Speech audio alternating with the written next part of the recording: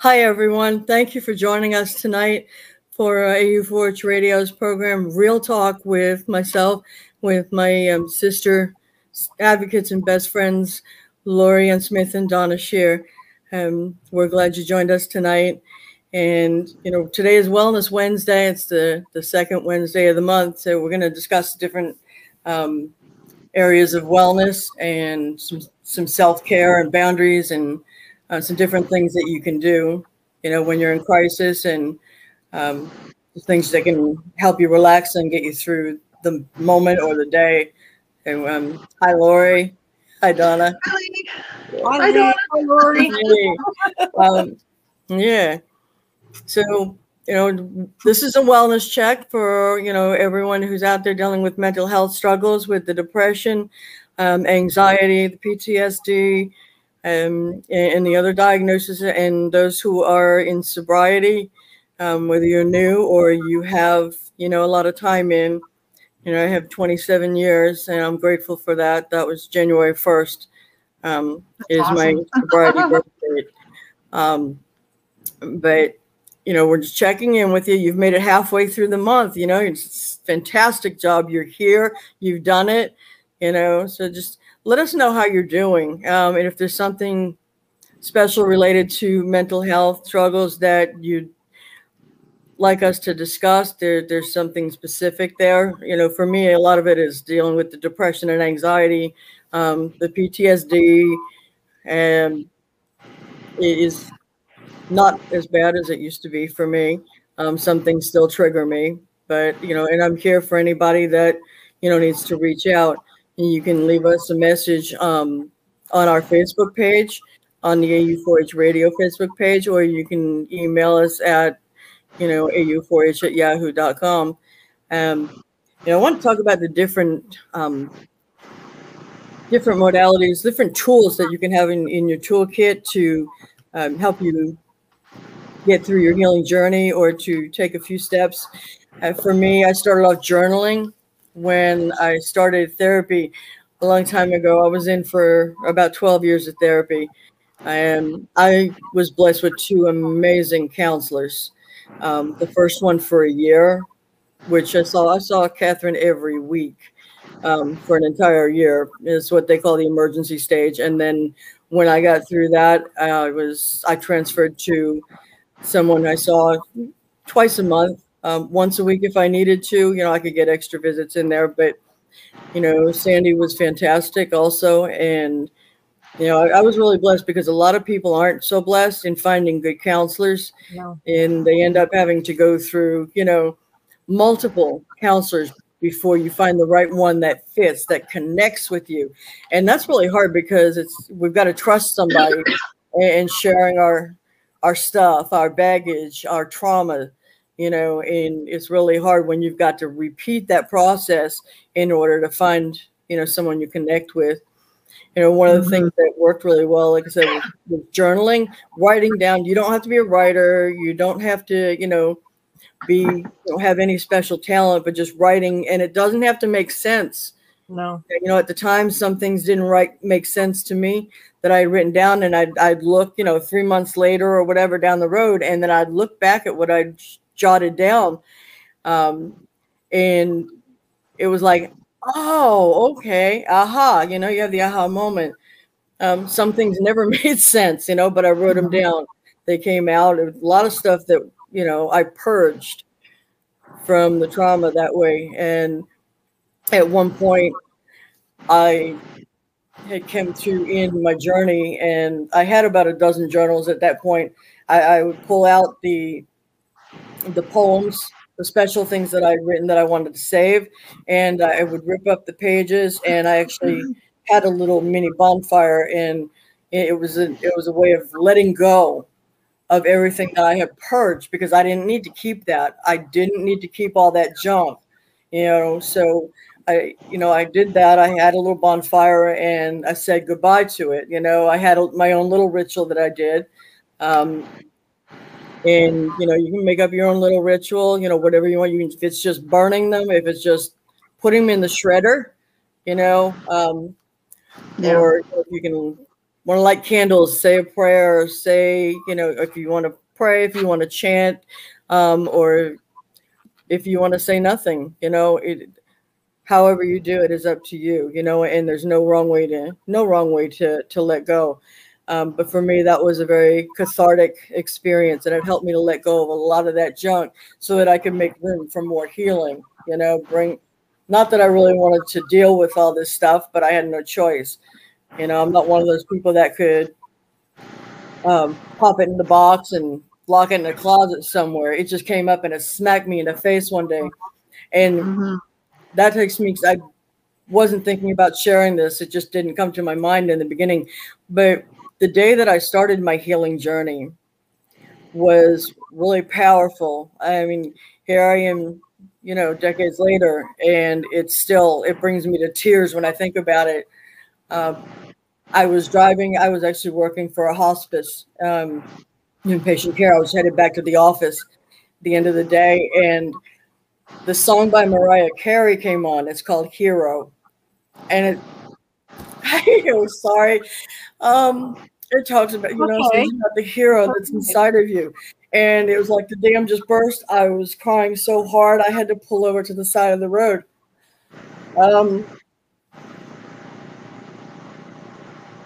It's okay. It still affects me to this day. It's just how it was powerful. It was powerful. That was, hey, yeah, there's a hero inside of me. I can do this. I've got this.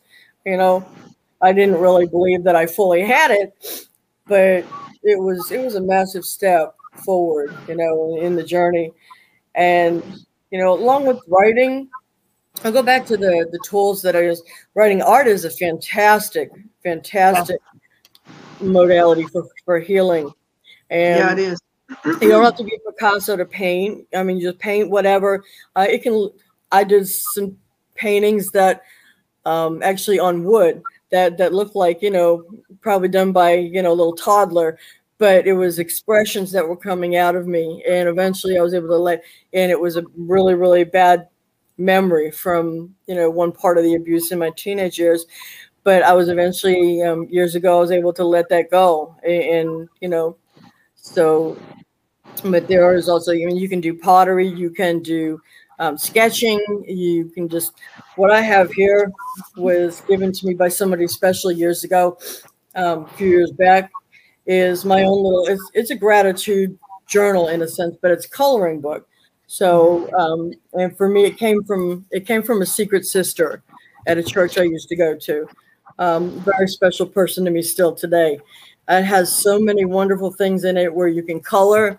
Now there's a lot of really tiny things to color. So it's going to take me a while to get through the book, but you can write in it as well. You know, it talks about gratitude, talks about love.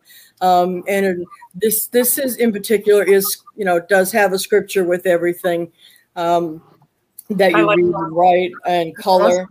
You know, I give you thanks, O Lord, and that's Psalm 138:1. But this, I don't generally take a lot of time in it. It's whatever I feel like. Sometimes it's only like maybe 30 minutes, you know, and then I'm good. So I've got my own colors, you know, and I do that. You can also use, you know, for sketching. I am not Picasso. I am not, you know, an artist per se, but different things that, you know, I feel like sketching, or if I see trees and I want to sketch trees, I'll sketch chairs, I'll sketch the couch, I'll sketch the dog, you know, just so many different things. But it's, you know, I picked that, I gave to myself, and I've got specific drawing pencils, you know, for that, which, and it helps. It does help. When I get in the mood, I'll just, you know, sketch and draw. You can do so many different things, you know. It's your choice. It's whatever you feel like doing. And it's not, you know, something that's going to be critiqued by anybody. This is for your own healing. This is just to help you, you know, and this helps me. So, you know, some of that is awesome. You know, dance, you know, and I was sharing with somebody earlier about the dance thing. You know, it's like you don't have to. I've got someone I met years ago who was another survivor, and she danced somewhat professionally. You know, she was a ballet dancer, that kind of thing. And I mean, it's like ballet dancer. I am not. I don't even have good balance, but you know, I don't hear. I can hear loud music and put the bass on, but what I'll do is I'll feel the vibrations. Being deaf, I feel the vibrations in the music, and I just I make sure everything's closed because I'm like, you know, dancing. You just dance away. There's no special dance moves. It's just whatever your body feels like doing. And you know, I was laughing with Lori and Donna a little while ago about how I'll dance. You dance like nobody's watching. Well, I dance like I hope nobody's watching. You know, I'm not having a seizure. You know, I'm okay. I'm just dancing. You know, play that air guitar, and you know, you might get a funny look at you from your pet. You know, like Otis my Chihuahua. He definitely gives me this, you know, tilted head look, like, yeah, Mom. But it actually helps. You know, it helps, and you know, whatever works for you. And if you don't know what works for you, and you know, try it. Just give something a try, and if it's not your your cup of tea, it doesn't work for you, then just move on to something else, you know. But yeah, I like moving. I like dancing, you know, and I do when I'm at the stove. Basically, I've got to keep busy in the kitchen because if I leave the kitchen, something usually ends up getting burnt. So I forget what I'm cooking. So, you know, that's some of the stuff you can do. I want to talk about, there's a little book, and I tried to find it. I've got it on my shelf somewhere, and I've got things stacked in front of it in the bedroom, so I couldn't quite find it. But it's called Embracing the Journey. Hold on, excuse me. It's called Embracing the Journey, Affirmations for Living Life as a Sexual Abuse Survivor. And it's by a woman called Nancy, with the last initial, the initial for her last name is W. For a long time, she didn't share her last name, but it's Nancy Weidner or Widener. I don't know how it's pronounced. But the little book that I had, you can get it on Amazon now still with an updated cover. But I had a book that I first got out, and it's well worn. It is well written in. There's highlighted stuff. There's different dated material and little thoughts. But it will fit. It will fit in the back pocket of my jeans. That became my healing Bible, and I never went anywhere without that little book. And you know, it helped me daily. So that's cool. There's what was the other? About Post-it notes. That's what it was. Post-it notes. I used to laugh at people that say, okay, you know, fake it till you make it. You put Post-it notes with affirmations. You know, you as a survivor, it's like, oh, you're so pretty, you're beautiful. I'm like, no, I'm not. I never believed any of that. I look at pictures now from when I was in high school, and I'm like, wow, you know, I was beautiful. I was a beautiful kid, you know. And you still are. You still are. Yes. From when I grew up, when he shared the pictures, because my yearbook actually got stolen, destroyed somewhere. I was in the middle of a move. Long story on that. We're not even going to go there. But he found, you know, those pictures and sent it to me, and I'm like, I cried as I looked at myself back then. And you know what? I was a beautiful kid. I was a beautiful girl. But I never saw that then. I never saw it through my adult years. And that's hard. But what you can do. And what I did was find somebody that said, you know, put Post-it notes, get the little sticky notes, you know, the bright yellow, the neon green, or the bright pink. Put them up on, you know, your mirrors. Whether you have mirrors in the bedroom, on a dresser or a bureau, and on the bathroom, in the bathroom, on the outside of the medicine cabinet, you know, stick them up there in the corners, you know.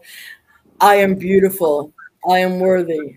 I am worthy of love. I am important. Yes. So many different affirmations, you know, and you can also put them inside the cabinets. You're going into the kitchen. You open those cabinets a lot, you know. You can stick them on the fridge. You open the cabinets, post a couple in there, or one in every cabinet, you know. So every day you're looking at something and you repeat that to yourself. You know, I am beautiful. I am important. I matter. I matter. You matter. You know, all of you, you matter. Each one of us, we matter. We are important. Right. You know, and it took me, I would laugh at them. I would look at them and read them to myself. I would say them out loud. You got to say it out loud because it just seems to work better. But I was like, okay, I am beautiful. I'm like, yeah, right. Yeah, I'm beautiful. Walk away. Eventually, they finally took hold. They took root within me. And, you know, it's like I shared this with someone who's a very special twin of mine. I shared this a little while back, you know, about the Post-it notes. And this is like, hey, you know, that's a great idea. You know, I'm like, you don't have to be, you know, female. It's not, you know, it's for everybody. Guys, girls, everybody, you know, anybody can do this, you know, affirmations that speak to you, things that you need to hear that you may have heard, you know, that you're beautiful growing up. You know, if you had, my mom was amazing, you know, and she always told us that we were beautiful, that, you know, we were loved by her, and we knew it, you knew it. But sometimes, you know, a lot of things just don't take hold. And there are things that you longed to hear and never did hear, maybe from a certain parent or from, you know, anyone in your life. And, you know, put those on there, put those affirmations on there. Look up quotes by some of your favorite writers or favorite artists, or, you know, people that speak to your soul, and, you know, and do that. And, you know, it may take, I don't know. I know it took me more than like 3 weeks to a month. It took me a while of seeing those every single day for something to finally start taking hold. But once it did, it was like, awesome. This is awesome, you know? And so it was really cool. So that's something really important, you know? And we are all deserving of healthy love, healthy relationships. We're all deserving of boundaries. Boundaries is another thing. Yes. Our boundaries didn't exist when you're being abused. You don't have boundaries. I mean, you know, you can say that this is my space, but they constantly violate that space. And so we have to relearn that and relearn that, you know, yes, we're deserving of boundaries and people need to not cross them. The time I did that was with this, what they call the personal space. You put your hands out. Okay, this is my personal space. This area here, this is my bubble. You don't come in here without an invite from me. And I had someone try to do that once. Actually, they did. I was at someone's house, a former hairdresser from years ago, and she'd had some people over, and this dude, I was one of her friends, and he just kind of like walked up and he got in my really, you know, in my space. And I'm like, whoa, it's my personal space. And I kept my hands out and I'm thinking, oh, look what you're doing. I am so proud of you, you know? Yeah. And it's like, you know, proud of myself. Yes. That's awesome. Standing up for my personal space and not let somebody come in because they wanted to. It's different with the deaf community because we're visual, and some of my friends are very low vision. So it's like, yeah, we're in each other's personal space, but it's different, you know, than when you're in the hearing world and when you're starting your journey to heal and when you're trying to assert that you have boundaries. And now there are, you know, many deaf survivors. So it's not like everybody, you know, every one of us is okay with somebody coming up, you know, that close to us. I kind of like, whoa, back it up, you know, but boundaries is important. And setting those boundaries is, you know, is critical. You know, that's another critical step in healing. Another book that I found very, very helpful for me was actually the Courage to Heal workbook. I never did get the hardcover, you know, and I've still got stuff that I mean, I've had this thing for years. I've had it since I started therapy years ago, but this is an incredible book. There were times when I could do just one little exercise and I'd have to put it down and I wouldn't be able to pick it back up for like 3 weeks or, you know, 3 months one time, I think. But that's okay because it's my pace. I do, you know, you do what you can. Sometimes depending on where you are in your own journeys, You might need to start doing that off with a therapist, or if you don't have a good therapist or a therapist at all, I mean, maybe kind of have somebody that you absolutely trust to be with you, or somebody that you can contact, because it can be very triggering, depending where you are on your journey. So that's all I have at the moment. But Lori or Donna, do you guys have anything that you want to share or add to that? Or yeah, well, that's great, Lee, and I think it's so important for people. Do you want to go, Donna, or do you want me to go? No, go ahead, please. Okay. Well, I've used a lot of the same things that Lee was talking about there. Journaling was a big thing for me, very helpful. And some of my private journals that, because I wrote the books, the 3 books that I published. Lee is also a published author. She didn't mention that. But, some of my stuff went public. I published it, but some of my private journals I actually did destroy because it was I didn't feel it was necessary, to put that stuff out there. I wrote letters to my abusers, and I told them everything that I wanted to say about, how they made me feel, what they did that hurt me. And it really felt good to be able to say everything that I wanted to say, even though I couldn't be talking to my abusers, right in the same room. It's that imaginary chair thing. And I got the idea out of John Bradshaw's book. And John Bradshaw, Healing the Shame That Binds You. And then there's the other, Homecoming, Loving the Wounded Child Within, or something. Both of the John Bradshaw's books. They're very, very helpful. And that was a huge part of my healing journey, was to be able to get out what I needed to get out and what I needed to say, whether anybody heard it or saw it or not. So I agree with Lee on that. And really, any type of, artistic expression can be very, very helpful. Painting, drawing. I did try to paint a little bit, and, just sketching, drawing.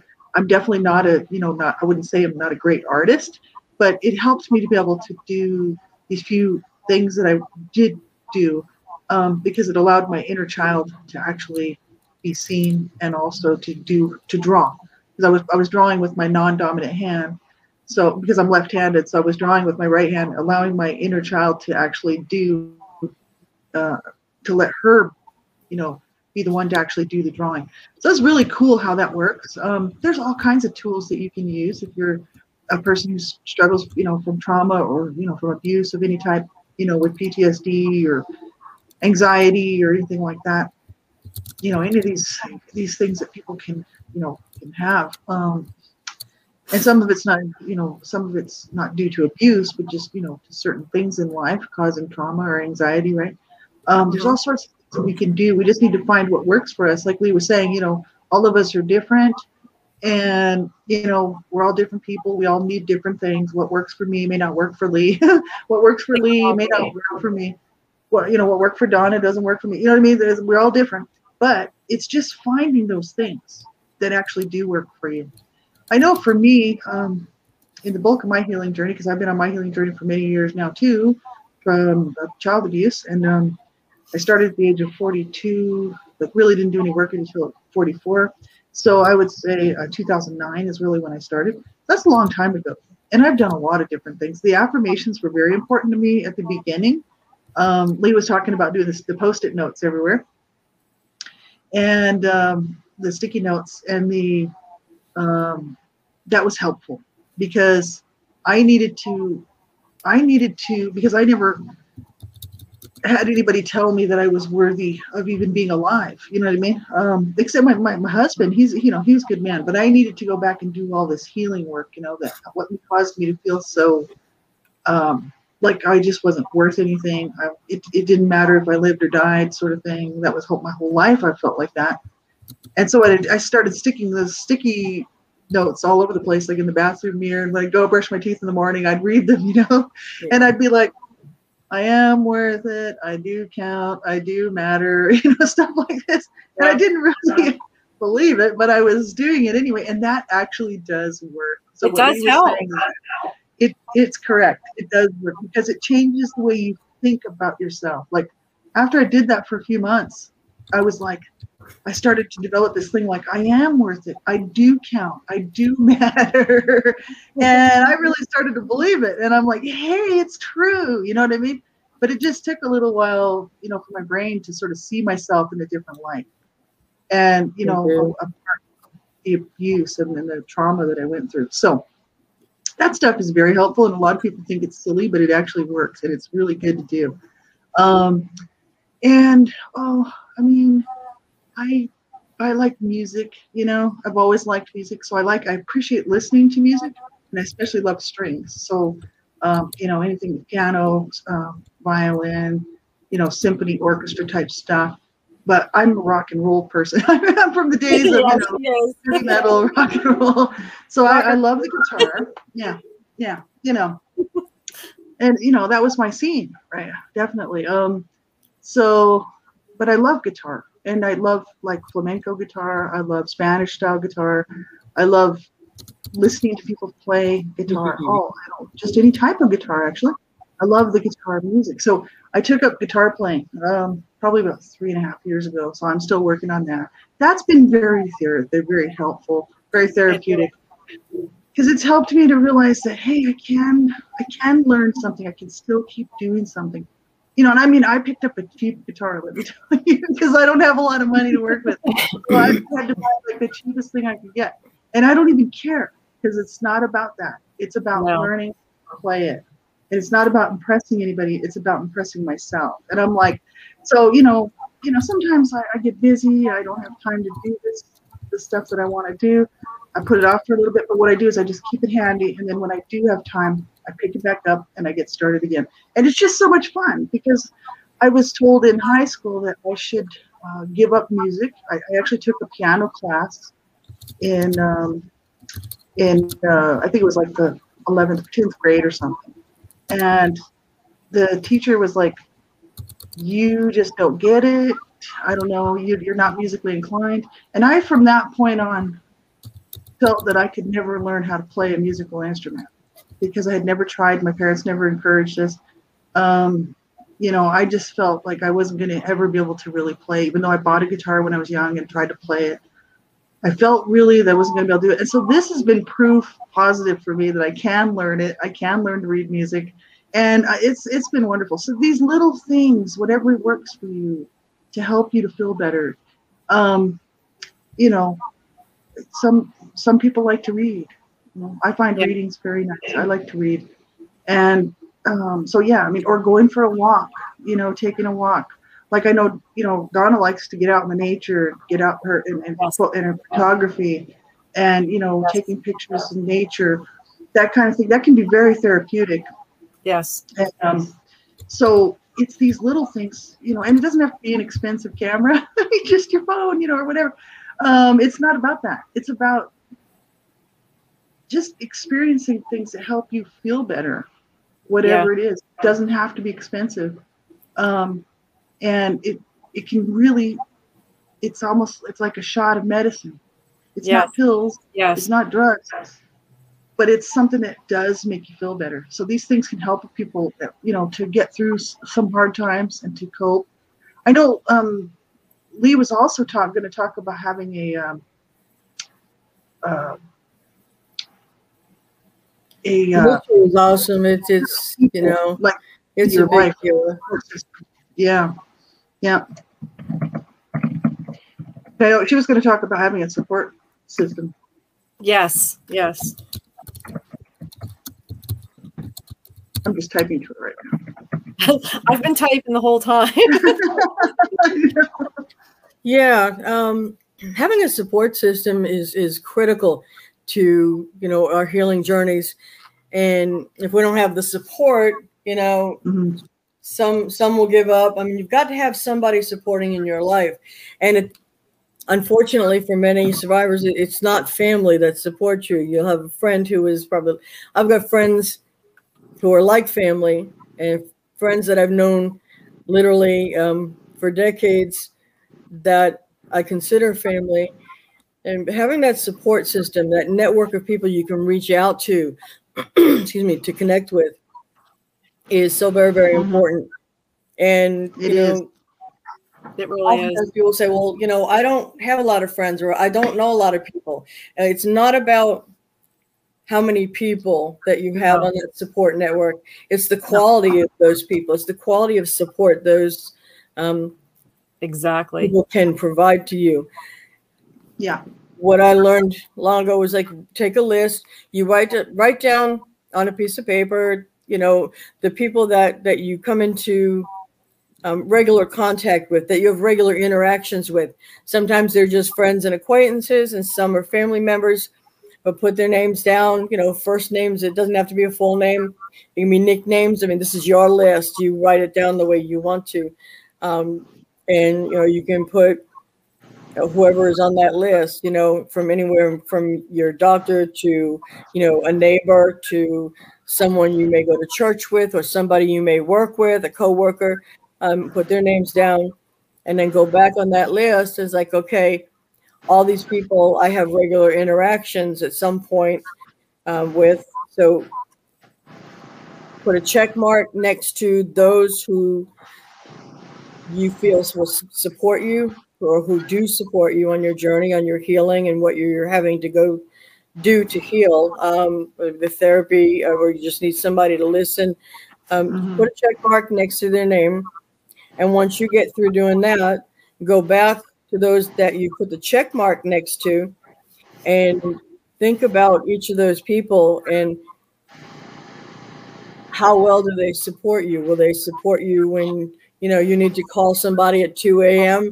I mean, I'm one of those that's like giving out my number to certain people, people who are new in sobriety, that need to reach out. And it's like, we say, hey, I give you my number. It's like, don't worry about bothering me. Don't worry about waking me up.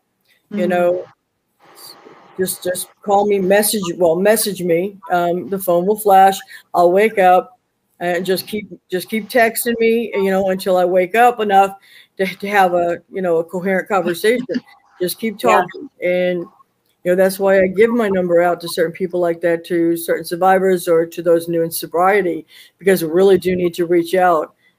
Some people say, well, you can call me anytime. You call me anytime. And you do. And I've done that with one person. That's like, I was dealing with, the miscarriage of one of my grandchildren, many years ago. And it's like, and I was devastated. I needed somebody to connect with. And they're like, well, I'm having, I'm hanging out with so-and-so. I'd start spending some time with my fiance, boyfriend, whatever. And it's like, I'm thinking, you gave me my number, you gave me your number, told me to contact you. And that's sad. I got dismissed. I was devastated to begin with. And to hear that, it was like, and I'm like, it's hurtful. Leave this, and I just, it wasn't a good, not being a friend. It wasn't a good time. No. If you tell somebody to call you anytime, you better mean it. You call me. You need somebody in the middle of the night. You're having a crisis. You're thinking about taking your life. You're thinking about taking a drink, and you need, you need somebody to connect with. That's what I'm here for. But it's really, really hard, and those kind of people you don't find too often. They're rare, And I know that I can contact either one of, my besties here, my sister advocates, my best friends. I can contact Lori anytime. I can contact Donna anytime. If I need, sometimes we just need to vent. We need somebody just to listen, just to be there. But we need somebody to be there without judgment and say, well, it'll be okay, fine. Just, you'll get over it. You'll get over it. You'll, stop crying, stop, howling or whatever, stop feeling your feelings. But we need somebody that's not going to do all that to us. We need somebody that's there to listen. But you go back and you think about these people. Now I do have, my son is a big, one of my big supporters. He supports me, but there are parts of my journey that, he just could not understand. He couldn't even begin to understand. So, I couldn't circled that check mark, you know, for him there. He's there for me, but on a deeper level, I needed, you know, certain other people. I needed their support and their understanding. And, you know, so I just had very few people that were circled there. But that's okay, because it's the quality, again, Yes. that counts, it matters. And another thing is a crisis list. You know, when you're in crisis mode, you're having a panic attack, you're having an anxiety, or you've been triggered by something, you know, and you're having flashbacks, you need to reach out to somebody. That's really important to have this list made ahead of time. Just write down, you know, some things to do in a crisis. And, you know, the first thing for me, you know, was okay, if you've got a counselor or a therapist, you know, put their name there, call counselor, you know, for me, it was at that point, call Sandy. And then while I'm waiting for a call, you know, the next thing on the list was, hey, and this is perfectly acceptable. If you've got a stuffed animal, I don't care how old you are. You can be 95 years old. If you've got a stuffed animal that helps you relax, okay, and is comforting, you grab that baby. You grab that stuffed animal and you hold it Whatever close. it takes. I had another advocate, actually someone who has headed, you know, an agency, and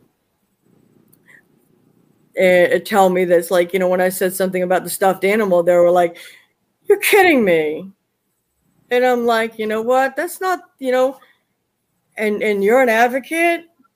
You're somebody that's, you know, trying to lead others. You know, it was very upsetting, but it didn't deter me. And it was something it's something I continue to share. You know, for a long time, I didn't understand why I was sleeping with a stuffed, you know, I was like, I had to sleep with a stuffed animal. I had to have something to hold. The pillow didn't help, you know, but that goes back to me being a survivor and being a twin, being born without my twin, you know, otherwise, you know, so that's another time. But the crisis list, let me get back to that. You go down the list and for me, it's okay. You get your stuffed animal. You got a stuffy. You need a stuffy. You grab that stuffy. Wait. Still waiting for that phone call. For me, it was, again, I had Chihuahua, so it was like I was petting the fur off my dog, just petting and petting and petting and petting, you know, and you know that kept me going too. But then there were other things. It's like, okay, still waiting on the call. Dog is there, but he needs a little break. I would get the next name on the list. And at one point on my list was a girl I was going to college with. And my son was in high school at the time. So I was, you know, I was a single mom I was back in school. I was in college. And Debbie said that I could call her. I happened to call her phone because I was being triggered badly by something that had happened. And I couldn't understand why I was being triggered, but I was being triggered. And so I called her. I didn't get her because she was out, but she had the voicemail on. And so that was comforting. I left a message and going through some difficult spots there. I don't remember a lot of the 18 months I spent in college because I dissociated a lot. And she could tell my voice and my speech and everything was very different. It was very different when I called her because I was starting to dissociate at that point. I was triggered so badly. But reaching out, and she called me back as soon as she got the message. You just keep putting these little lists of things to do. For some people, scented candles will calm them down. Lavender is fantastic for relaxation. I like lavender essential oils. A little bit of that. For me, I put it like on the back of my neck a little bit. I dab it just a little behind my ears and on the pulse points here. And you can also put, if you're really having trouble relaxing, a little bit of essential oil, lavender essential oil, massaged into the soles of your feet. That will help relax. That sometimes helped me sleep when I couldn't sleep at all. But that's another thing, the essential oils, the candles. Sometimes it's, just taking a walk outside. You've got to get out and just breathe some fresh air. nature is an amazing, it's a powerful healer. You know, put me in the middle of all, you know, put me with the animals, you know, in nature and the beach, and I'm good. I'm good. You know, lighting sage and meditating, the white sage, and doing some meditations, that helps me as well. You know, it's like, so for each of us, that list may be drastically different. You know, and Lori, you were talking about, I want to say another, I've got to mention another book before, you know, before I forget it, before it goes whoosh out there. And the book that actually this particular friend in college had given me was a book by John Bradshaw, Homecoming, Reclaiming and Championing Your Inner Child. And I've got that in my, I've got that on my bookshelf too. That's an incredible book. You know, that was a big tool, a big helpful tool in on my journey, in my kit. So they're just, this crisis list is important. You know, if you don't have one now, take the time to make one. You know, you don't have to list a whole bunch of things. Just, you know, maybe list 5 to 10 items, 5 to 10 things that you can do. And when you get to the bottom of the list, if you're still waiting a call, if you're still having trouble, go back to the top of the list and continue to go back down. But always reach out, because there's somebody out there, you know, waiting to grab your hand when you reach out. We're all, you know, we need to support each other. So, but that list is very important. And like I said, and if you don't have one yet, take the time to make one, because it's really important. Those books are really important. That helped me, you know, on the journey. The Courage to Heal workbook, the John Bradshaw Homecoming, and especially the book by Nancy W. That was just tremendous for me. I never went anywhere without that for years. I mean, I'm talking, you know, at least a decade. That thing went in my bag. It went in my pocket, and it's a book that is very, very small. It could fit into the back jean pocket, you know, if you're wearing denim. So that was incredibly helpful. That's awesome. It is. Lori, she was saying about like the circle, you know, and you know me, my circle is very, very small. Anyone I know and I really love and care about, I have a nickname for them. You know, I have several nicknames like for you and Lee and other people. But I know, like, nice. I just feel like if I really care about somebody and I really love somebody, I always give them like this little nickname that means a lot to me. It makes me feel better, and it also lets them know that I really care about them. But I know what she means when she's saying like, you just need someone to vent, because how many times have I had a really bad day and I talk to you or I talk to Lee, and then by the time I'm done, I feel 110% better. Very small. Very small. Very small. Yeah, it's hard to trust. It's, you know, I still have trust issues too. So I don't trust people very easily. People have to kind of earn their trust with me, but I've been burnt a few times. So my trust isn't real good with people. But it's hard. Yeah, you know, it is really hard, because like I was originally one of those people that I trusted people. I believed in people, but then people's not like me. You know, like they don't really trust, and they don't really love back, and they don't really care. A lot of people have that little hidden agenda, and that was hard. And then when I learned it, it was like too late, because like I was already 10 years into a friendship. But one thing come out of it great was I learned a big lesson, and I think I appreciate my smaller circle more now than I ever did before. But for me, if I'm, like I said, if I'm having a really bad day or things are bothering me, I usually grab my camera. I go out, I go for a walk. I have a special spot that I love, and it has water near it. I go and I sit by the water. I watch the waterfall. I photograph. I do things like that to really relax and unwind. Me too. Yeah. That is helpful. It is, because it's like it's comforting almost, you know, and it's soothing, and it relaxes me. So that's just something that I really, really like. But it's really hard, like I said, sometimes to trust. So I always try to reach out to the people that really mean the most to me. And like I said, there's just a very small few of you. But, you know, at the end of the day, by the time that, like, if I'm having a bad moment or I'm having a hard time, by the time I'm done talking to you guys, I always feel better. So it's like, yeah, you know, me too. it does. Because I do the same. Yeah, you know, because it's like, wow, you know, like you just at that moment you think, you know, there's no getting through the next 5 minutes, and really there is, and it's great to have someone there for you, you know, to see you through. Absolutely, and that's what Lee was saying. You know, it doesn't have to be a big list of people for your contact list. It's not the quantity that matters. It's the quality. So you could have one good friend, two good friends, whatever. You could have 3 or 4 good friends, but those would be the ones that would actually be there for you at 2 o'clock in the morning if you need to talk.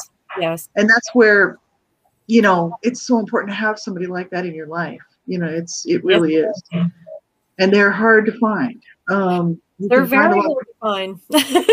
They are, and you thought a lot of times, like I like that post that you posted earlier on Facebook for Advocates United for Humanity, and it was the one that says, you know, lots of people will say that they'll be there for you, right? And that they'll be there to listen to you, and they'll be there for you, but how many of them actually are? They're not. You know, yeah. Out of 100 people, if you're sitting there in a room with 100 people, you can rest assured that only 1 or 2 of those people that you are truly impacted by are going to be there for you. The other ones, some people throw around the word friendship very easy. I don't. Like, I really don't. Like, you really have to mean something to me for me to call you a friend. And honestly, once you get to a certain point with me, you're no longer a friend, you're family. So, you know, like I said, I don't trust people very much. But, you know, Lori, in the line of work we do, it's hard to trust people. You know, they really understand the meaning of the word, because it's, you know, and it's really hard to find, and it's really hard to find those people that will always be there for you. On the days that you're, you know, having an amazing day, and days when you are moody. I have slightly yeah, no, we're moody with the big B. Yeah, no, I've had something not pleasant, but it's like, been there, done that. I know I can vent to these two, and sometimes it's like we can vent to each other and share, and it's like, well, okay, you know. And just let them chew away, you know, let me chew away, and okay, you know, but we tell it like it is with each other, you know. It's like, you know, which is how I prefer it. It's like I don't candy coat anything, you know. I'll tell you, you know, it's like I'm not going to tell you, you know, in a mean way, and you know, but honesty. I'm going to tell you how it is, and this is what I think, and this is what I'm seeing, what I'm sensing. I may be wrong. And that's another thing. It's like I own my stuff, man. I own my stuff. Me too. If I'm unpleasant or moody, I will own it. And going, oh yeah, I was having a bad day. You know, just set me off. That set me off, or I don't know what set me off, or oh my God, that's why I had an incoming migraine. You know, I get really, really moody. Snap and everything. I'm worse than a snapping turtle. It's like, you know, I get really cranky, which took me a long time to discover. You know, but okay. So, but to have those friends that you can do that with, you know, it's really important. And like you know, like Donna said, small bubble, small circle, absolutely, because those are the people you know you can trust. Exactly. You know, you've got people, you know, on the outside there, it's like, yeah, hi, how you doing? But I'm not sharing anything with you. Kind of, you know, we say hello in passing, you know, casual conversation. But, you know, it's really, I've never, you know, I've had friendships in my life, sort of friendships, you know, and they're almost I don't know, but not really a friend, you know, somebody that I can tell the things to that I've told you guys, you know, and shared with you, and know that, you know, it's not going to be going everywhere. You know, we can share and we can uplift each other. Good days, bad days, days in between, we're there for each other.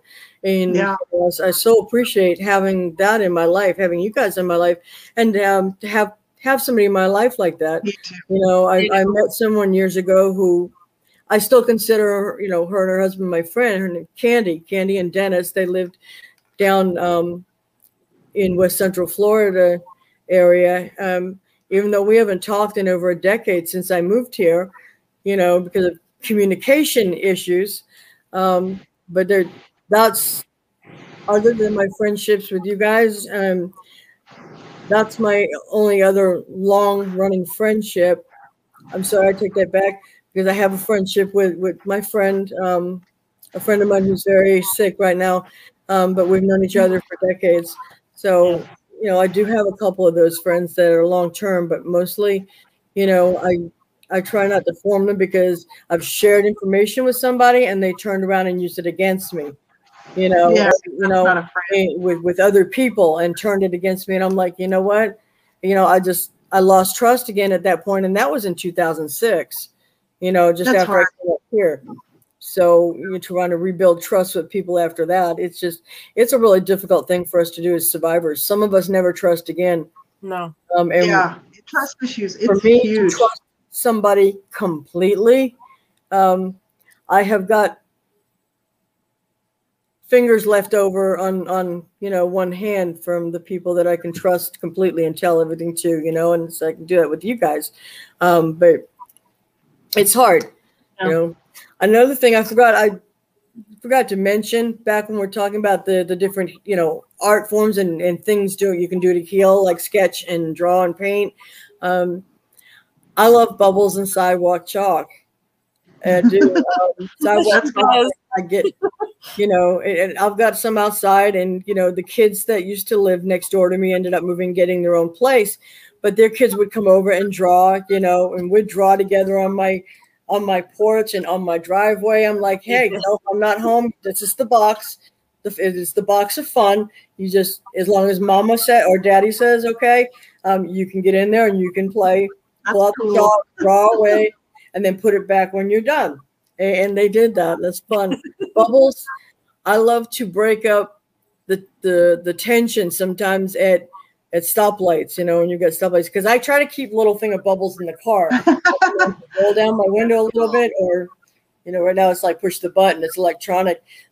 But, you know, we're stoplights, it's hot, everybody's cranky kind of day, and I'll get out the bubbles and I'll just blow a few, you know, rounds of bubbles, and then watch people's head turn, watch the smiles and the laughter happen, you know, and it's just the coolest thing, you know. And I do that with, I just, you know, do the bubbles outside with the kids too, you know. That's awesome. So it's just, it's a way of relaxing, it's a way of having fun, it's a way of just, you know, melting away the stress, because you can't help but giggle.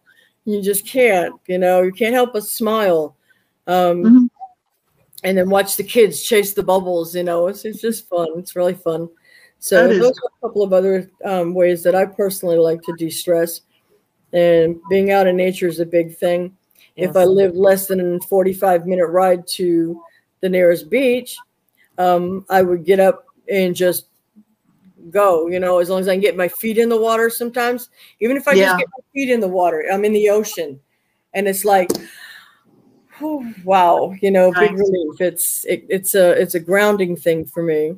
You know, the same thing with being in nature and photography. You know, I'm another one. We love photography and just taking pictures of what's out there in nature, whether it be, you know, an animal, a bird that we see on a perch, or, you know, on a tree, or, you know, whether the little pine cones that we find, you know, there's a lot of pictures of pine, but it's really cool, you know, because it's something that has got your attention, and somebody's going to like it. I love it. As long as you love what you're doing and it relaxes you, you know, that's the most important thing.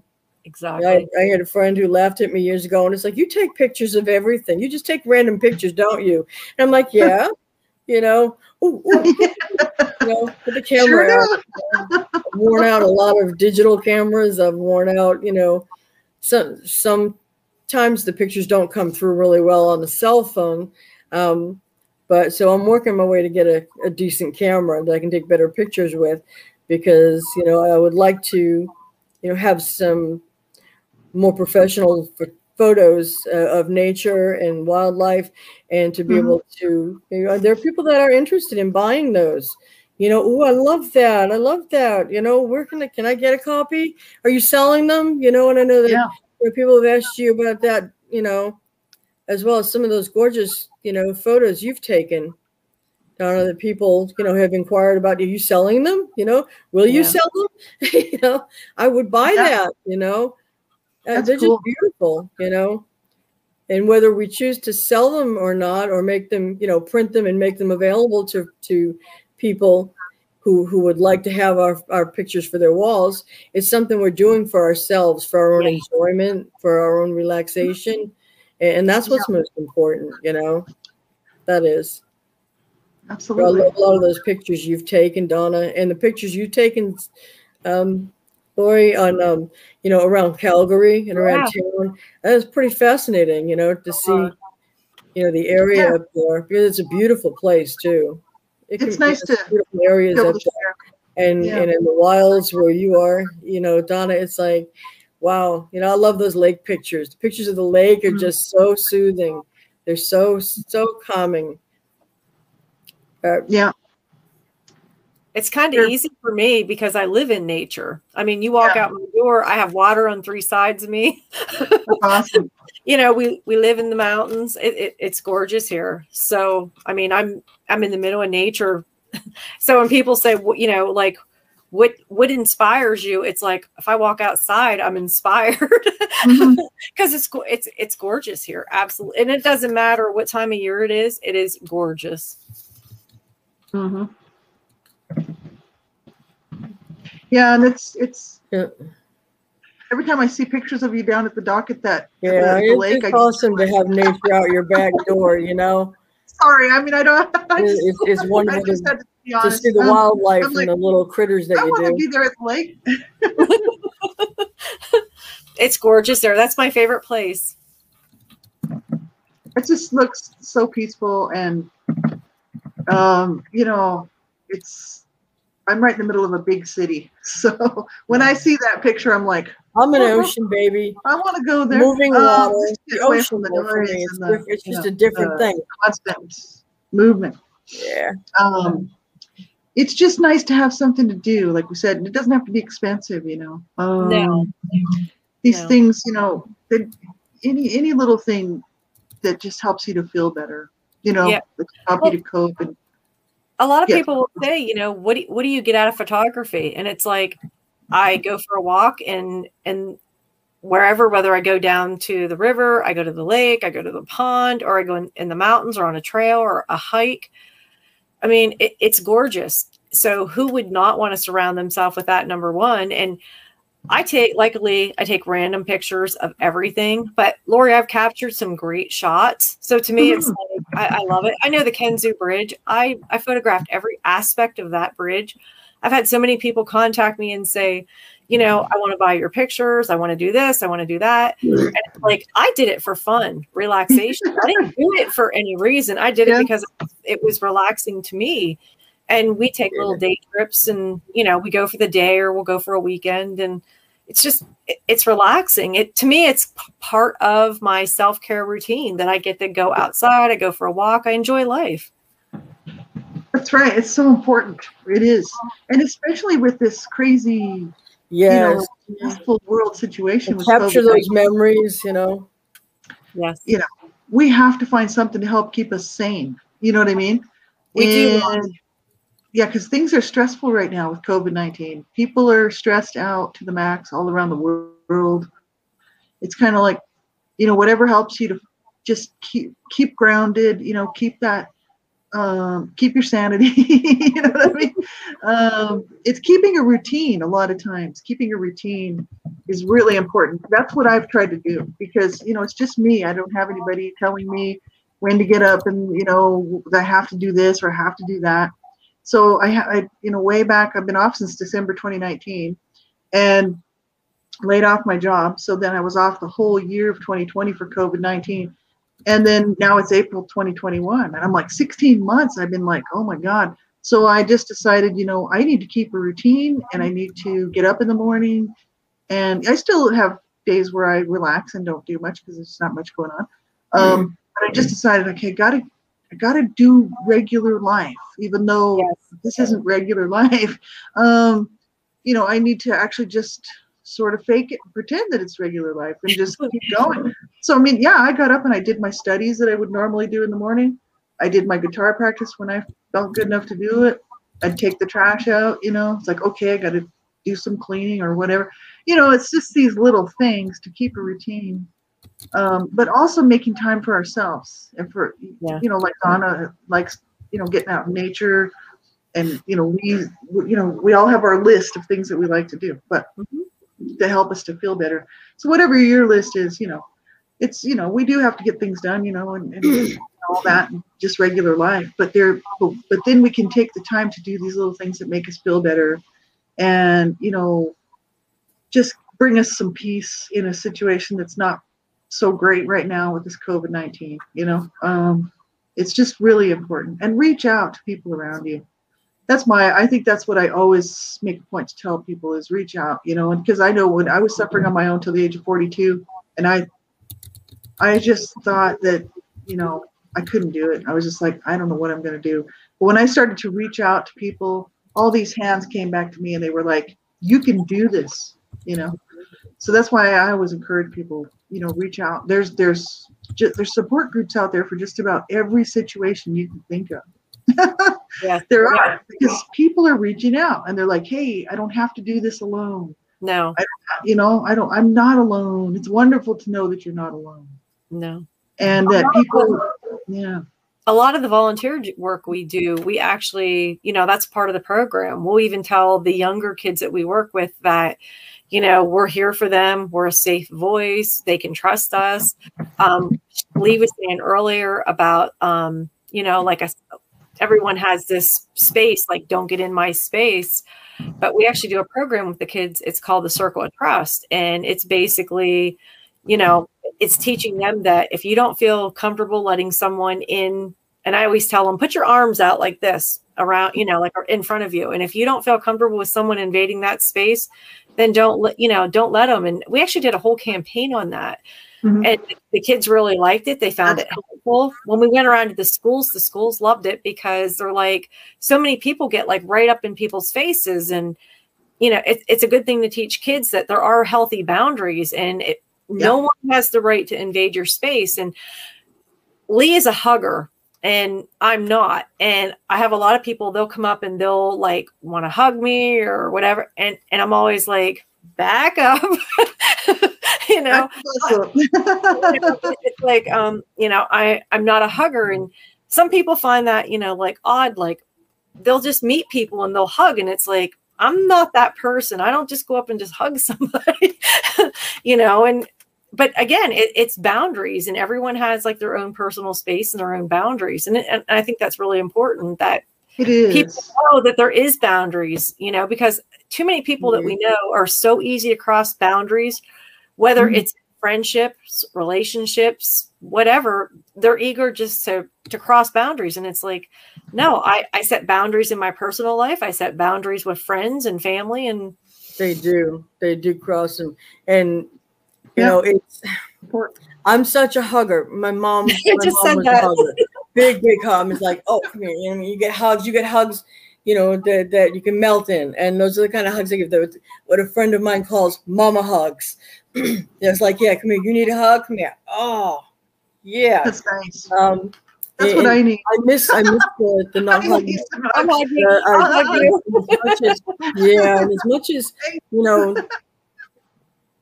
we're huggers in the deaf community, it's not all deaf are comfortable with hugs.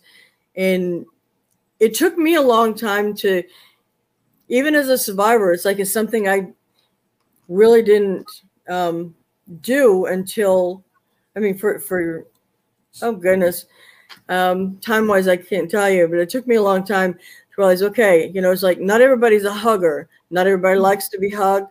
People may have issues, you know, I mean, due from their own traumas or whatnot, or maybe they grew up in a family that were not huggers, they were not affectionate. I learned some things about my father's parents that were just like that. You know, it's like they were not affectionate people with their children. You know, one of my uncle's, one of his brother's wives, my uncle, Uncle Rusty, his wife Bonnie said, she says, you know, I thought it was odd when Russ and I would go to visit the folks and he would shake hands with his mother. Mm-hmm. And I'm thinking, that's really odd, but that answers a lot that for me, as far as to why my father was not a very affectionate person, you know, with the kids, unless of course he was doing something which was really, I mean, it's not funny to us as children for, you know, to have a parent grab a hold of you, hold you on their lap and let one loose. And I'm talking about ripping a fart. And because I mean, they were really stinky. It was like, and he would hold you and it's like you're choking to death. And that's bad. I considered that was not being funny. It was not, you know, playtime, but he would also grab like this and grab the toes and he would pull the toe until it popped. Ooh. And you want to talk, and he'd be laughing because he thought that was amusing too. And I'm like, you know, this is not funny. You know, they were just kind of traumatic, actually. Yeah. Anyway, off of that, yeah, there were no boundaries growing up for me. And it's like, and then you get to be an adult and you got to set boundaries. You got to learn that you can set them and you can tell people that they need to be respected. And, you know, and I've learned, okay, do you need a hug? Can I hug you? You know, I know you're not a big hugger, but can I offer you a hug right now? Is that okay? You know, and, you know, I did this, someone, you know, not long ago who went through a traumatic experience and, you know, and told her, it's like, you know, I know you're not a hugger, but I'd like to give you a hug right now if that's okay with you, you know. And that was, you know, because this person is not a hugger, not a real big hugger. Their whole family is like that too. Well, see, I am though. Ask and say, I'd really like to give you a hug. You know, can I offer you a hug? Are you okay with that? You know, it's about, it all comes down to consent. Mm-hmm. Consent. Well, and for some kids too, it's like you grow up with, you know, with the relative of the grandmother or with the great aunt who all wants to come up and and give you a kiss on the cheeks or oh yeah, but no, I'm not. I don't. You know, the kid says no, I don't want that. Don't like that. I don't like it when she does this. And they're like, oh, it's your grandma. Go ahead. You need to give her a hug. You need to let her. You know, no. You know, if the kid doesn't like it, if they're uncomfortable, they need to be able to say so, and they need to be able to have that respected. As a child, I mean, you don't know. It's like they don't want to be hugged. That's fine, you know. I mean, I know kids will go through phases of not wanting to be hugged, or oh, don't kiss me, mom, you'll embarrass me. Don't let so and so. My friends can't see you do this, you know. when they get to be teenagers, and it's like, you know, don't hug me, you know, when you're dropping me off at school. Don't hug me. Don't give me a kiss. You know, you'll embarrass me. You know, it's like, dude, you know, it breaks my heart, but it's like, okay, that's what you want. I respect that, you know. It's absolutely okay. It's all about respecting someone's boundaries, respecting the children's boundaries, respecting each other's boundaries. And people need to understand that no means no. Yes. You know, and kids have a right to get upset, you know, about different things. They have emotions, they have feelings, and it's like, okay, you're angry. You know, stop being so angry, stop crying, stop doing this. But you're stifling the child's feelings, their emotions, their ability to express what's going on inside them. You know, my mom told us, you know, you get mad at me, fine. You can take the tennis racket, you go up and you beat the heck out of your bed, smack your pillow with it, you know, did that a lot. You know, you get mad, you go take a tennis racket, and that's what it's for. You beat the heck out of your pillow or your bed, get it out of you, you know, express, feel what you got to feel, and work through it. But there are a lot of, you know, a lot of parents out there that don't allow the kids to express their emotions, and you know that ends up, you know, being that's right, very unhealthy, and you know they end up with a lot of confusion regarding emotions, feelings, and it also, if you hold back what you're feeling, if you're not allowed to express what's going on, you can actually get yourself physically sick, physically ill. Yeah. You know, if you try to hold that in. It's hard, it's damaging. Absolutely. It is. It really is. You got to be allowed to express. You've got to be allowed to say no. Yeah, you're angry. Okay, I get that. I understand. You have a right to be angry. You know, it's not a right to turn around and disrespect a parent or disrespect an adult, but they need to know that what they're feeling is valid. It's normal. It's natural. You're angry. Okay, that's. Or, you know, you want to feel it, you're ready, you want to talk about it, it's something you need to work out, something you need to share with me. Are you mad at me? Did I do something that upset you? You know, and not be judgmental, and not be, you know, you're going to get in trouble if you tell me, you know, that you're mad at me. You can't tell me that you're mad at me, or whatever. It's. I always told my kids there's nothing to talk about. I was lucky. I was blessed, you know, with my mom and with my son. We had that same kind of relationship. So I'm grateful for that, and heartbroken for those who did not have that blessing, you know, of any of that in their life. No, that was me. I was allowed to have any feelings. That's sad. It is, and you know, it really caused a lot of problems for me. Because I wasn't able to feel what I needed to feel, and then later on I had a hard time with it because I had stuffed it for so long. Yeah. So I've always told my kids, you know, they could tell me anything, and they did, and to this day they still do. We have a very open relationship, communication wise. But, you know, I always thought it was better for them to tell me so that I could help them rather than, you know, try to tell them what they should feel or how they should feel. But back to the hugging thing, I'm not a big hugger with people like I don't know or whatever. But as far as like hugging, when it comes to like my family, I don't leave my mom and dad's or my sisters or my brothers without giving them a hug and telling them I love them. And my children and my grandchildren, when we're together and we separate, each one of them will give each other a hug. We'll say we love them. We're a tight-knit family, very close. I mean, family's everything to me. I would do anything for my family. I mean, there's nothing in this world I wouldn't do for them. They are my everything. And yeah, that's awesome. You know, and they are. It's weird because like I look at different families and people put their kids last, and it's like, what do you know, like it's what they want, not what the kid wants or what the kid needs. And I'm seeing her and I'm shaking my head and I'm thinking I would do anything for my kids. I mean, my kids actually now tell me that I do too much, especially when it comes to grandchildren. And I find myself in a bit of trouble sometimes. Yeah. I do. But I don't understand how people can, you know, like tell their kids no, or it's all about them.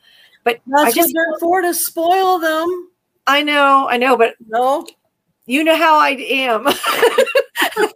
I don't say no when it comes to them. Yeah. You and Lee are awesome grandmas. Yeah. They could be like ice skating on the kitchen floor in flour, and I would say that it was. Matter of fact, my daughter sent me a meme the other day, and it was a little boy and he had socks on and he was like ice skating through flour on the kitchen floor, and it said I asked grandma and she said it was okay, and the parents were kind of upset or whatever, and she's like, this is so you. And I'm like, I love them so much, there's nothing I wouldn't do for them or I wouldn't give them. And I'm like, it cleans up, you know. Yeah. And I said, well, what would it hurt really, you know, or we were never allowed to jump on the furniture, or we were never allowed to do that. And I'm like, it's furniture, get real, you know? And it's like, okay, maybe back then I didn't let my kids, but the grandchildren, they do what they want. Grandkids get to do whatever they want. Exactly. That's awesome. Well, this is great. And this is the thing, right? It's these My mom was like that too. healthy relationships and families. That's awesome. You know, it's so important. Because At you're the right, end of the family day, is Lori, everything. I was going to say, at the end of the day, if it isn't for family, and just like you and Lee, I don't really consider you friends. I consider you family. So when I say family is everything, I mean, it's all in a ball. It's all one. And, you know, a lot of people, like I said, they don't, or they always say, you know, there's time.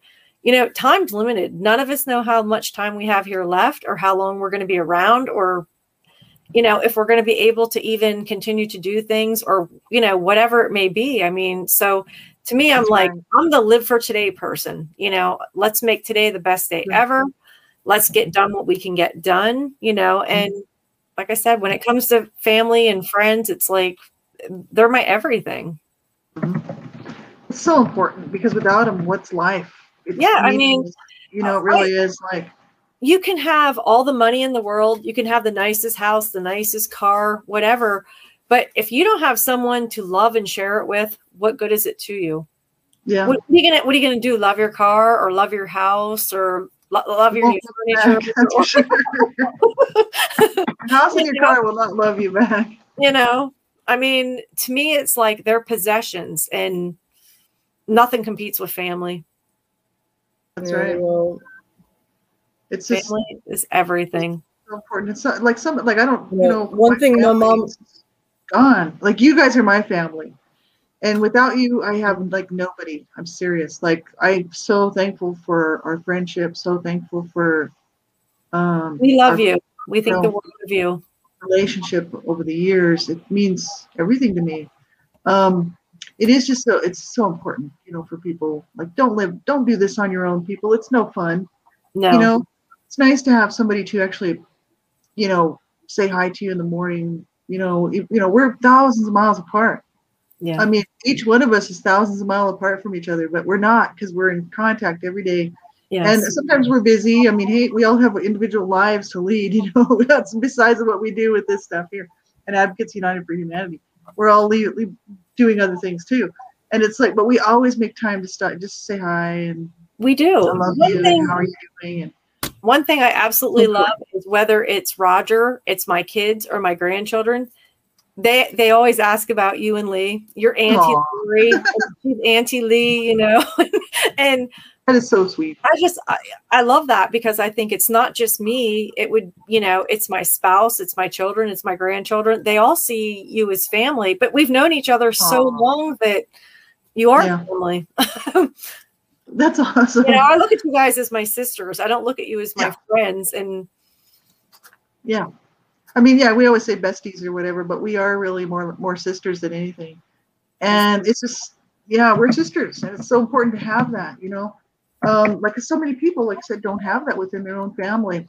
And, you know, they've been grown up in an only child situation where they don't have any other siblings.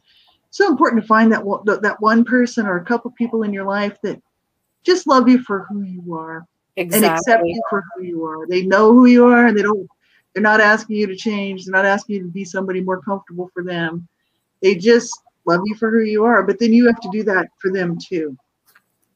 You have to appreciate them for who they are and not try to change them. So it's so important, you know, find people that you click with and that you can trust, and they trust you, and, you know.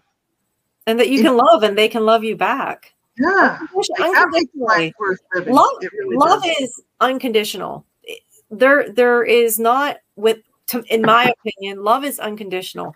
You don't have to do a certain thing or look a certain way, or, you know, I love for the way people treat me. And I would hope that you love and respect me for the way that I treat you. And to me, that's what it is. To me, it's an emotion, and it's respect.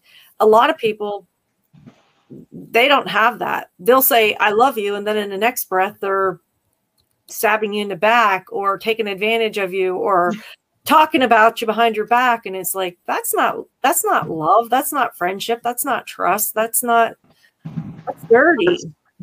That's right. It's not, and that's, a lot of people are doing that, and it's not okay, because that's not a real friend at the end of the day, man. No, well, I'll tell you, it being in the position we're in, I get a lot of people that we meet, and I know you and Lee do as well. And the first thing they are is they want to be your friend. And I always step back and I ask myself, well, why would this person this late in my life all of a sudden want to be my friend? And then I find out down the line that it's either they want something, they need something, they want to publish a book, they want to be on a show, they want to, it always is something that they want. It's never genuine. And to me, friendship and love is genuine. Mm-hmm. And that's why I'm hard and I don't let people in my life. I have to really care about you and love you to let you in my life. Actually, it's really important. And that's where that whole boundary thing is really important, that, you know, like we were all talking about, because you do have to be careful who you let in your life. Yeah, and you do. You have to set those boundaries to, you know, and when people cross those boundaries, you know, because you know, if I go and I cross somebody's boundary, I expect that they're going to tell me I've crossed a boundary, and then I need to change that so they don't do that again. And so if somebody does that to me, I need to be able to say, look, you've crossed my boundary. But so many people just don't care. No, they don't. They don't care if they take advantage of you or whatever. So you have to have your boundaries, and it's really important to set them. And, you know, find out, you know, make sure these people are trustworthy before you share too much information with them. You know what I mean? You cannot trust everybody. You just can't. And I mean, people have to kind of show themselves trustworthy. I remember when I started it, you know, this advocacy stuff, you know, I wanted to trust people, but I also wanted people to trust me. But there is a certain point where you do have to prove yourself. You know what I mean? You do. And everybody's not your friend. You can't trust everybody. You just can't. You can't trust everybody, and everybody is not your friend. Yeah. Everybody I meet will say, oh, I'm a friend. I'm a friend. If I don't know you and I don't know anything about you and I can't trust you, how are you a friend? Mm-hmm. And it seems like we get a lot of things and people will say, oh, you know, we're friends, or I'm a friend of a friend. And, you know, and I do, I keep my guard up. I always have. And like I said, a few years ago, I learned a big lesson from someone. And from that point on, it was like, no, you know, I'm never going to put myself in the position again where I absolutely trust someone and care about them and go out of my way to do for them and their family and then be stabbed in the back. That'll never happen to me again. So that's why I keep my guard up. And you kind of have to. I love the people who love me. I respect the people that respect me. And, you know, and like I said, my circle's small, but I like it that way. Mm-hmm. And it's kind of, you know, it's whatever each person needs. And I think that, you know, I'm happier with a smaller circle. I know that some people like to have lots and lots and lots of people around them, and that's okay too. You know what I mean? But it's kind of whatever you need. But it's just important, you know, just to make sure that you just don't, you know, that people know, like, you know, there is support out there. If you're on your own and you just don't have anybody to talk to, and you're just sitting there thinking, man, nobody cares. That's not true. You just haven't found the right people. And so unless you reach out, they'll never be able to find you. They'll never be able to meet you. They'll never get to know who you are. No. Like when I started reaching out to people because I was on my own and seriously was, you know, spiraling down terribly into a pit of depression. When I started my healing journey, I'm talking suicidal ideation stuff. It was terrible. And when I started reaching out, I thought, you know, I have to do something. And because I know there's got to be somebody out there who will care and who can help me out. And I was right, man, because as soon as I started reaching out, all these hands came back, and I was like, that was the best thing I ever did. And I'm telling you, that's why I'm so, you know, so adamant for people. Do not do this on your own if you don't want to. There's people, there's all kinds of people out there. There are good people. People, you know, that would be glad to be your friend and glad to help you and just glad to listen and be an ear. And, you know, so you make those phone calls. You can find resources on our website, you know, advocacy, it's au4h.weebly.com. Isn't that right? au4h.weebly.com. And then we have those ebooks that I was mentioning in the last show. You can get these ebooks, tons and tons of ebooks. We have lots of resources on our website. Go and check it out. And so, you know, if you haven't seen it before, you can also if you just type into your browser, if you're looking for a support group for whatever kind of situation you're going through, you know, if it's domestic violence or drug addiction, or, you know, whatever these issues are, you just start typing it in there and put support group by it, and you'll see all this stuff will come up, right? Yes. So, because there's anonymous support groups, you don't even have to give people your name. You can get help anonymously. If you just really don't want anybody to know who you are, you can do this. You don't have to be on your own. You don't have to be suffering on your own. And that's important, and especially with COVID-19, because we're, some of us, still so isolated. So, yes. you know, you need to make sure you reach out. Don't stay isolated if you don't want to be. Some people are happy being a little island unto themselves, and that's okay.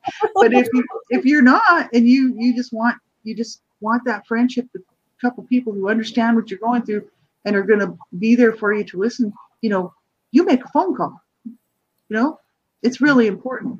And if you feel like you can't do this and you've got nobody to talk to, I usually say this on my shows, but I'll say it here tonight because this is Wellness Wednesday. And if you seriously think you can't do it another 5 minutes because you don't know how you're going to take another breath, you need to call a suicide hotline. Yes, you do. You need to call somebody, because we want to see you here back here again next week for our show, the next Wednesday. We don't want you to give up. No. So, you know, it's so important. Like, Laura, you know, I always tell them it's getting through the next 5 minutes. If you can get through the next 5 minutes, you can do anything. That's And right. a lot of people feel like they can't, but they can. And we do have a lot of good people on our team that do a lot of work. I know each of us do work in our own communities, and, you know, but there's a lot of people out there. They're willing to sit. They're willing to listen. I mean, I always say to everybody, I'm here if you want to yell, scream, you know, vent, whatever. I'm here to listen. I'm here for you.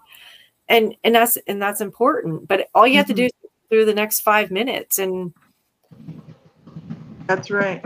You know, and we want to see you through. We want to see everyone succeed. That's right. And it's just so important, because some people think that there's actually nobody out there that cares. And that's just not true. A lot of people that I deal with personally, they'll say, I have nobody. There's nobody here for me.